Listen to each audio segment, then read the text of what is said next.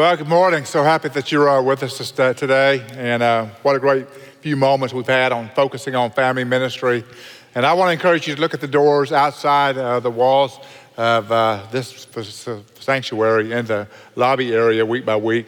They're along the sides of the walls right here. And you can kind of see the phases we're talking about when it comes to children's ministry and how we pray for our kids and how we attempt to target the teaching that goes on in each grade area and how seamless that really all is from preschool all the way through senior high school. So that's a part of what we want you to know today, what we want you to pray about today. I want to talk for just a few moments before we get into our message today about the events in Charlottesville. And I want us as a church to walk through some truths that need to be apparent and evident today. If you're not aware of what's happened in Charlottesville, Virginia, then what has happened is a white supremacy rally took place where members of the Ku Klux Klan, Nazi groups, and others that espouse white supremacy marched and were very vocal in their perspectives. And along with that, there was a counter group that came and countered what they were doing. And although we don't know everything about all that was going on, what we do know is that the white supremacy movement is grievous, wrong, error, sinful. It is an antithesis of the gospel of Jesus Christ. Because basically when one race espouses superiority over any other race, that's bigotry, that's racism, and that's a prideful view of any particular people. So today what we want to do is be able to say, that's wrong. We want to pray against that kind of movement happening in America, express our grief. We want to be able to do a few things today in prayer. And I want to call you to prayer about this subject over these next few moments. I prepared a slide that I want to put in front of you today, our response to the events in Charlottesville. And I want you to walk with me through this for just a few moments.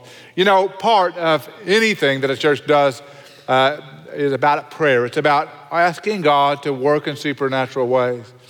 It's about taking time to call on God to bring change to our hearts or the hearts of people in our nation. And that's what we want to do today. So here's our response to the events in Charlottesville. We're going to beg God, number one, for healing and change in America.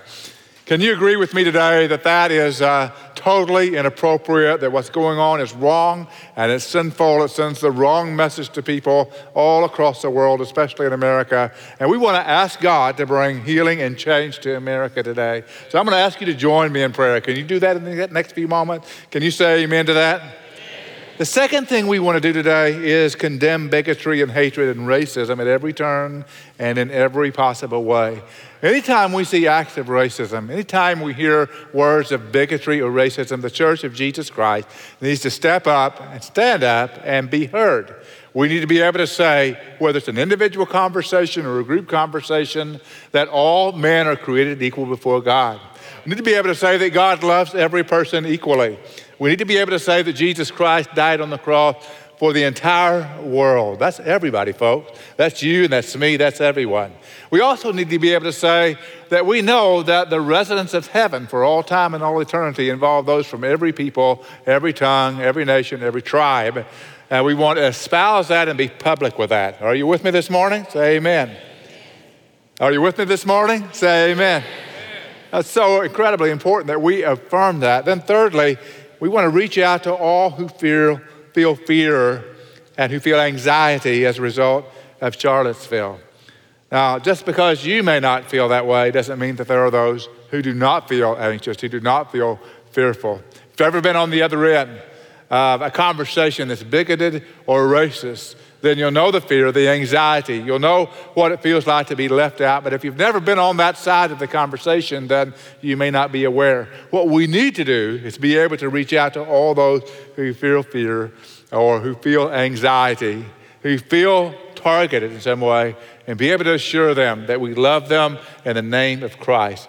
That's what Christians do. We call upon God. We stand up in the public arena. We become salt and light. We show compassion. And that's what I want us to do this morning. I want us to have a time of prayer today. And here's what I want you to do. I want you to reach over with someone next to you. Perhaps it's a family member or husband or wife. Maybe it's a friend that's sitting next to you. And it could be a group of 2 or 3. But I want us to pray about these 3 areas. I want us to lift our voice up to the Lord over these next few moments about this subject and about what's happening in that part of the nation and perhaps all over America today. So I'm going to leave this screen on, the slide on the screen, so you'll know how to pray. You'll know what we're talking about today. Be reminded of that. And let's just spend a moment or two and go to the Lord in prayer. Would you group up with one or two or three others and just spend a moment and pray, call out to the Lord, and then I'll close us in just a moment. Let your voices be heard to God.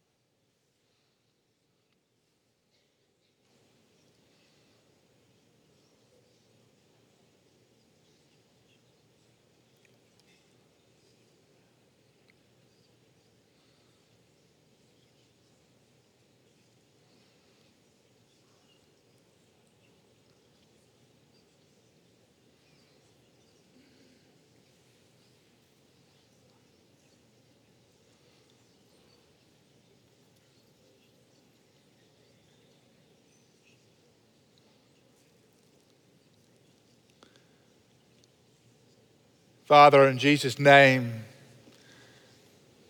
in small groups of people all over this worship center, all over this church, we're gathered together in your name to ask you to work in a sovereign and supernatural way. Father, we're going to ask you, we're going to beg you to heal our nation, heal our land. We're going to ask you in Jesus' name to bring change to our country. And Father, where racism and bigotry, where hatred, where a sense of superiority on the part of some exists, Father, I pray that you will eradicate that.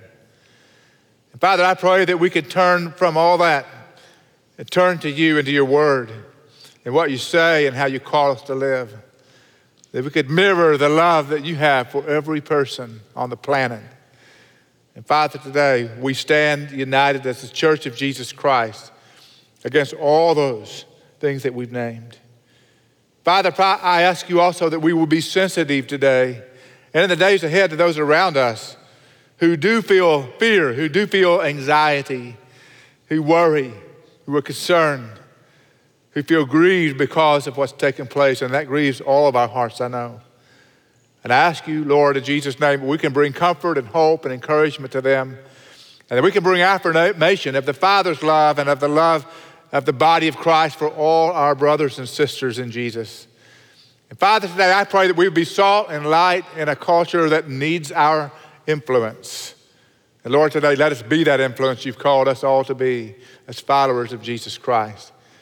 And Lord, we ask all this today that you would work supernaturally in the heart of and in the middle of something as grievous as this, that we could be so much light and so much salt that we make a difference here and now. And Lord, we ask all this in the mighty, all-victorious name of Jesus, we pray. And all God's people said, amen. All right, carry those thoughts, those priorities with you if you would, wherever you go. Step up, speak out in every opportunity you have. If you have your Bibles this morning, I'm going to ask that you turn to Luke chapter 9. We have work cut out for us this morning as we get through the end of chapter 9 today, beginning in verse 43. Luke chapter 9, would you stand with me as we read God's word?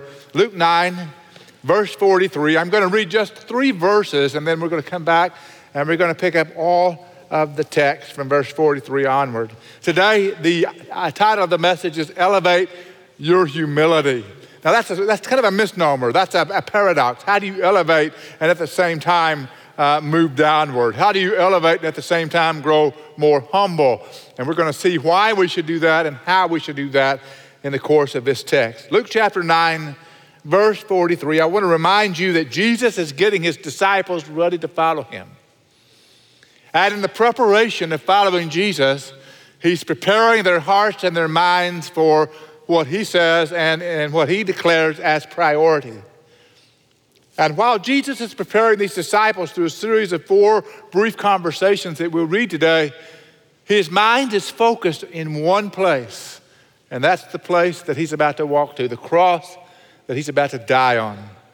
And so we pick it up beginning in the second part of verse 43. After Jesus does an amazing miracle It says, they were all amazed at the greatness of God, but while everyone was marveling at all he was doing, he said to his disciples, let these words sink into your ears, for the Son of Man is going to be delivered into the hands of men. But they did not understand the statement, and it was concealed from them so that they would not perceive it, and they were afraid to ask him about this statement, which has to do with him going to the cross. Now jump down in verse 51. When the days were approaching for his ascension, he was determined to go to Jerusalem. Now we start with those phrases so you can see the laser-like focus Jesus has on the cross. And the fact that he has his disciples around him as he moves that way, teaching them what Christianity was about. Father, in Jesus' name, give us the insights we need to have today to help us to be true followers of you. Help us to understand what it means to be humble, to be able to have the humility that says, not my will, but your will be done. Show us what Jesus was showing those disciples. I ask this in Jesus' name. Amen. Please be seated. So I want you to imagine today that you're one of those disciples that Jesus is discipling and bringing along. You're one of those guys. You're one of those ladies. And you're in that crowd, and Jesus is saying things to you that help you understand what does it mean to follow me. We're really in that room right now. We're really in that environment right now. Jesus is always asking those to put their faith and trust in him and to follow him.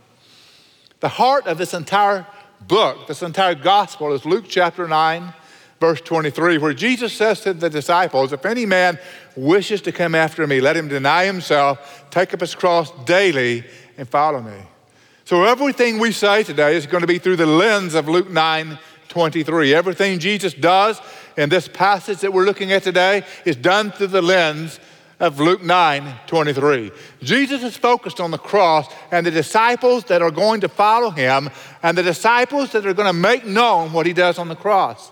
And he's got to prepare them. He's got to give them a sense of humility, which is the opposite of pride. He's got to help them be made of the stuff where God can use them in a supernatural way.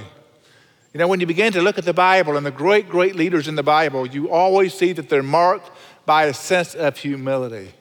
When I think of the great leaders of the Bible, I think of men like Moses in the Old Testament, the amazing leader that God raised up to set his people free in the Old Testament book of Exodus. I mean, movies are made about this man, Moses. All kinds of incredible things happen through the life and ministry of Moses. But the premier characteristic of Moses' life was his humility.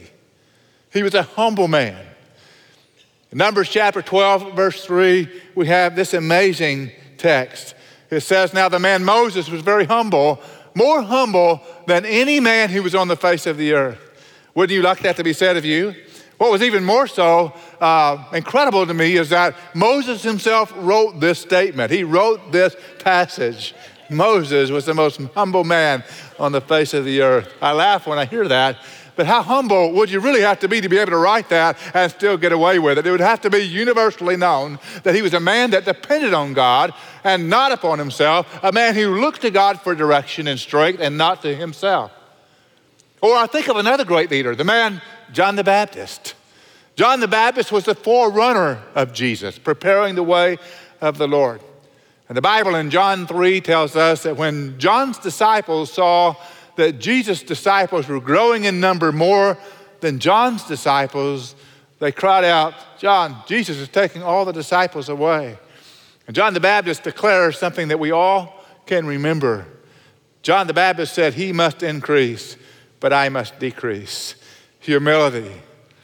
That sense of meekness that says it's not about me, it's about God. It's about Jesus. Or the life of Jesus himself. When Jesus came and walked on planet Earth, Paul, looking back at Jesus' life, made this amazing statement in Philippians chapter 2. I love this text. If you have it in front of you, it ought to be one of those texts that you spend time thinking about because it's so incredibly important.